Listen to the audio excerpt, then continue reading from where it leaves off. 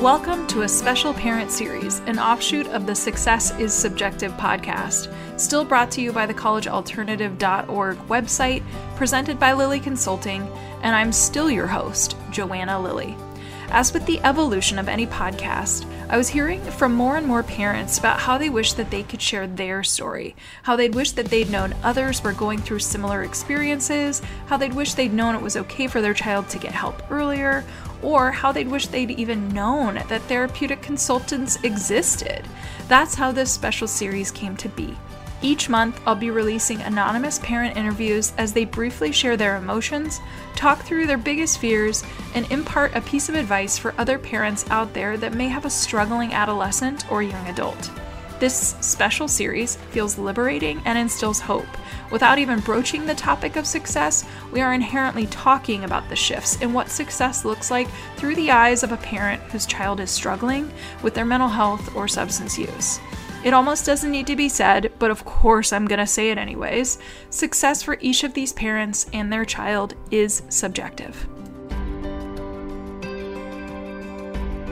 This next episode is with parents from Colorado whose son showed tremendous academic promise as a child, but later was affected by an ADHD diagnosis and a variety of anxiety issues that began to translate into feelings of depression.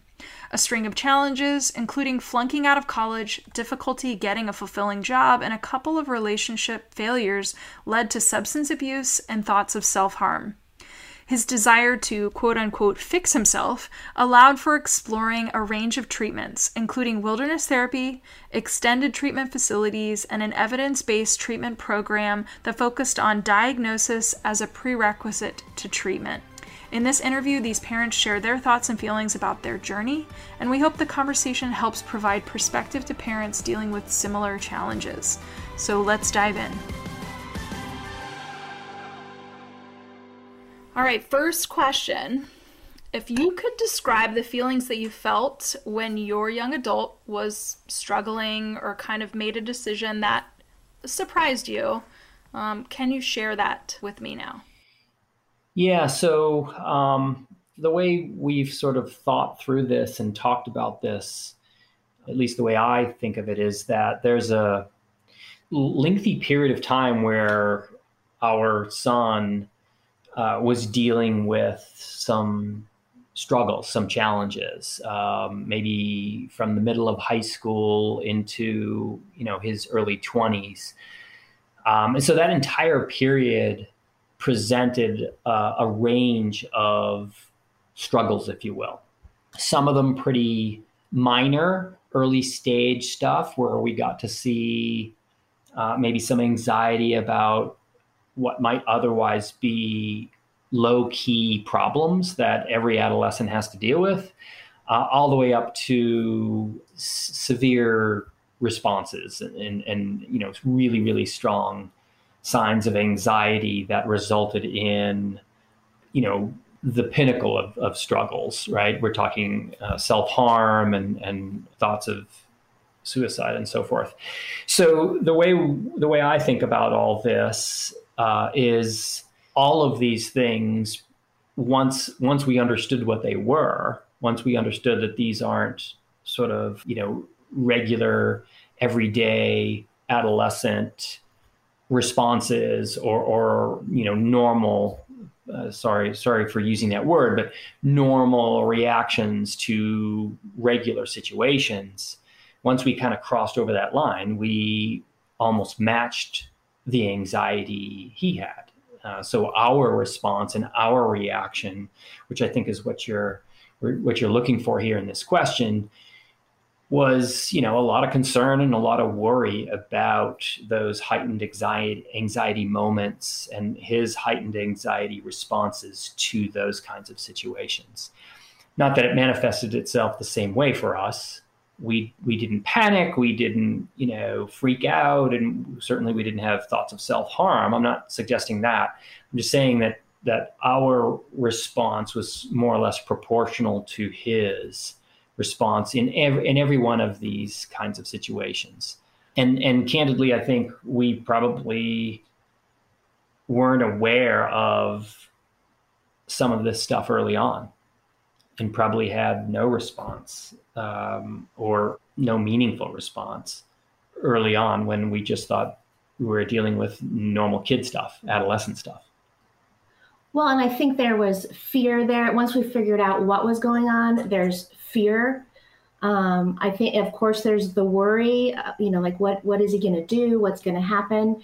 And then sometimes I think there's also relief, like when, maybe he finally decided to say, I'm going to participate in a program. There's like, okay, relief. And now he's in a program, he's safe. Like it kind of gave us a time when we could almost have a breather, like we didn't have to worry about him, day and night. So I feel like we've had a wide range of emotions, everything from, anxiety to fear to relief and almost a comfort. When he was somewhere where we knew he was safe, it was like a huge comfort for us, and we didn't have to worry anymore. Yeah.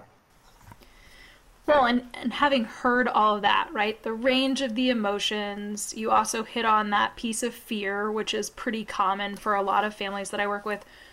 What was the biggest fear for you during this time? I think the biggest fear was him potentially taking his life. That, he did have suicide ideation, and, if we didn't hear from him, it's like, are we not hearing from him because, he just doesn't want to talk? Or did something happen and we just don't know about it yet? So I think it was taking his life was the biggest fear. Yeah, and there were times when we weren't in the same area geographically. And so you're helpless. So at the peak of those times, the peak, struggling, if you will, resulted in the peak anxiety for us, as she's saying, the fear, the peak fear, if you will. And that happened, coincident with, thoughts of suicide and self-harm and things of that nature. And that is intense, obviously, and extremely difficult to process and to deal with.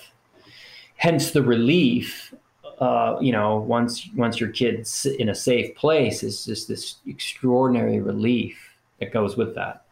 So I always like to ask this question just because who families lean on in this really vulnerable and tense time. So my question to you is, who did you as a parenting unit lean on for support? Yeah, well, we leaned on professionals. We leaned on people like you, and probably had expectations that were unrealistic, but we certainly help. Yeah, help us, we leaned on the community of professionals in the space, whether that's a doctor, a therapist, or somebody just assisting in managing the problem.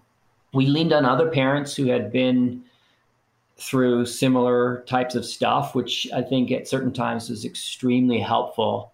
There was one very salient event that I remember through this process when we thought we were having some really difficult times with our son.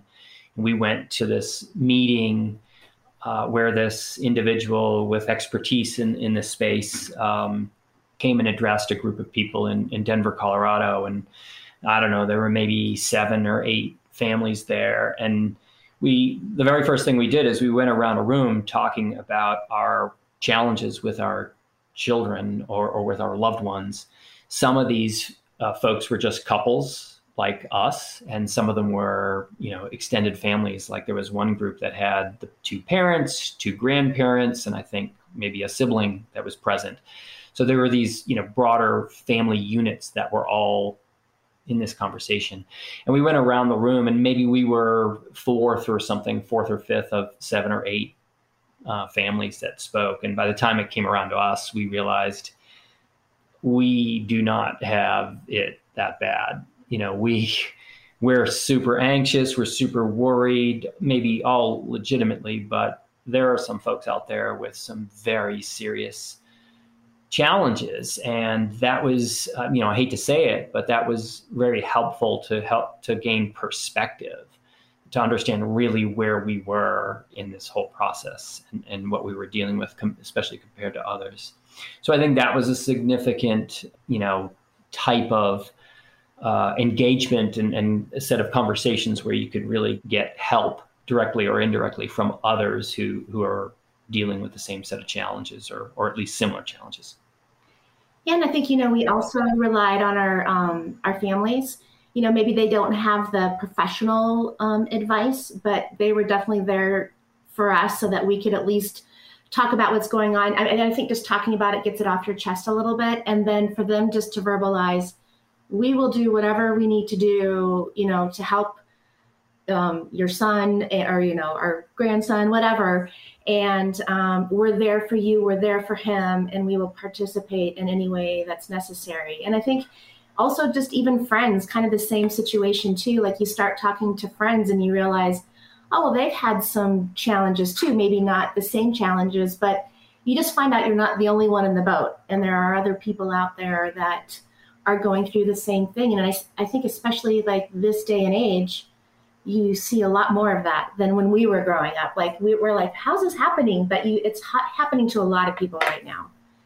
Well, I think you just raised a really good point, which is that it's so easy to feel like you're alone in this process. And so it sounds like you had some really, like a pretty wide swath of different supports that you leaned on. So I think that kind of actually transitions into the next question that I'm going to ask, which is if you could give any piece of advice to a parent who might be having similar challenges that you had to work through, what advice would you give them?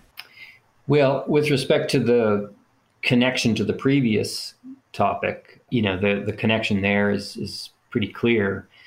Being open and transparent and, moving beyond whatever stigma there may be for talking about mental health issues and so forth is a huge, super important thing. It just is really fundamental to the whole thing. The most important piece of advice I would offer to anyone that I feel that we've learned through this whole multi-year experience with our son is the importance of understanding as close as is possible to reality, the situation that they're going through. In other words, accurately diagnosing what that young person is dealing with. And the reason why I'd say that's so important is that almost anything you do, any of the time or money that you end up investing in their care, well, first of all, it can be completely wasted if you're aiming it at the wrong target. And second, and this is our experience, if it's aimed correctly, it has a significant impact, positive impact, when you really understand what that person is dealing with. And it's super difficult to do this. I'm giving this advice as if it's something someone just has to put on a list somewhere and then check off. It's not like that. You do have to get lucky. You do have to be conscious of this all the time and thinking about what's the real underlying issue that this person is dealing with. Is it a particular personality disorder? Is there some addiction issue? Is there, all of these different things could manifest themselves.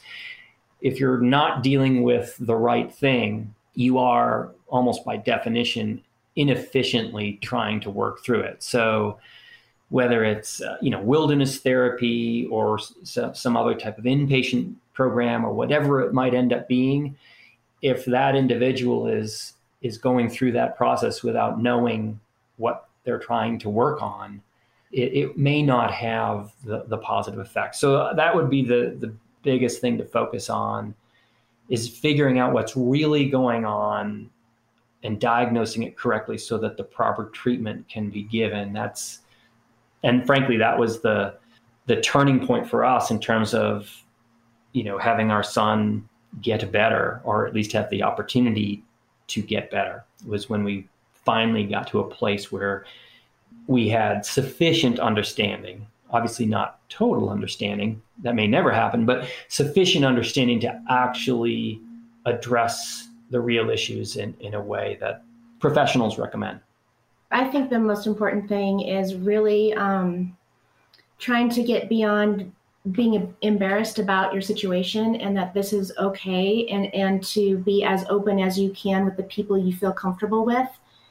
And I think you're surprised at how people really try to embrace you, and it just gives you that much more confidence. And I do. We got to figure out a way to get rid of the stigma of mental health problems. And we just got to keep moving forward together. So I think the more that you're open, the more support you'll get and the more confidence you'll have and the better you'll feel. Well, thank you both for being open to sharing a part of your journey and some advice, Sue, to some of the parents that are listening to this that might feel like they're, out on that boat alone or on their own island, or are kind of right on the cusp of finally taking the leap to share the struggles that they're dealing with others. That's it for this week's Success is Subjective episode. I want to thank the parents for joining me on this week and for being willing to share their journey. It's raw, vulnerable, and takes some serious courage to be willing to put their voice out there into the podcast universe. Stay tuned for the next episode in this special parent series where you can bet it'll be another family sharing their personal story of adversity, acceptance, and peace. You might have noticed that there's no contact information in the show notes for this special parent series, but if you're interested in getting connected to the parent on a particular podcast episode, please email me, Joanna, Joanna, at successissubjective.org. If you are a parent who's interested in being a guest on the podcast, also email me at joanna@successissubjective.org. I will be remiss if I didn't tell you to check out the collegealternative.org and lilyconsulting.com websites for additional resources outside of podcasting. If you're listening to this show on Apple Podcasts, please do me a favor and subscribe. And while you're at it, feel free to leave a review. You can also download to listen to the Success is Subjective podcast on any other popular podcast apps such as Amazon, Audible, Google, iHeartRadio, Spotify, Stitcher, and TuneIn Radio. And last but not least, Success is Subjective is listener supported, made possible by me and you. You can show support for the continuation of this podcast by donating on the successissubjective.org website. Thank you for tuning in, and remember, there is no single path through life. Success is what you make it.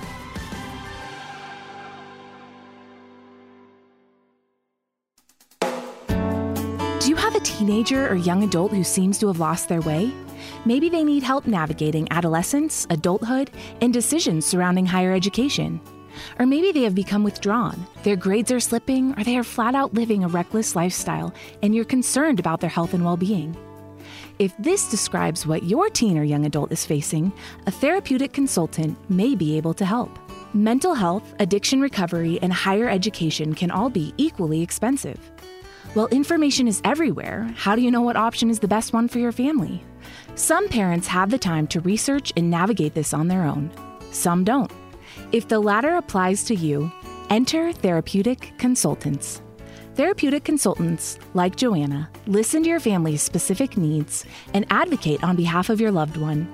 TCs will research therapeutic resources, recommend treatment programs, and assist during adulthood transitions. Not being affiliated with any program, their support is completely objective and catered toward the best interest of each unique family. To find a qualified therapeutic consultant to work with, check out TCA, also known as the Therapeutic Consulting Association. Their website is therapeuticconsulting.org, all one word. Again, that's therapeuticconsulting.org. Then click the Find a Pro tab up at the top.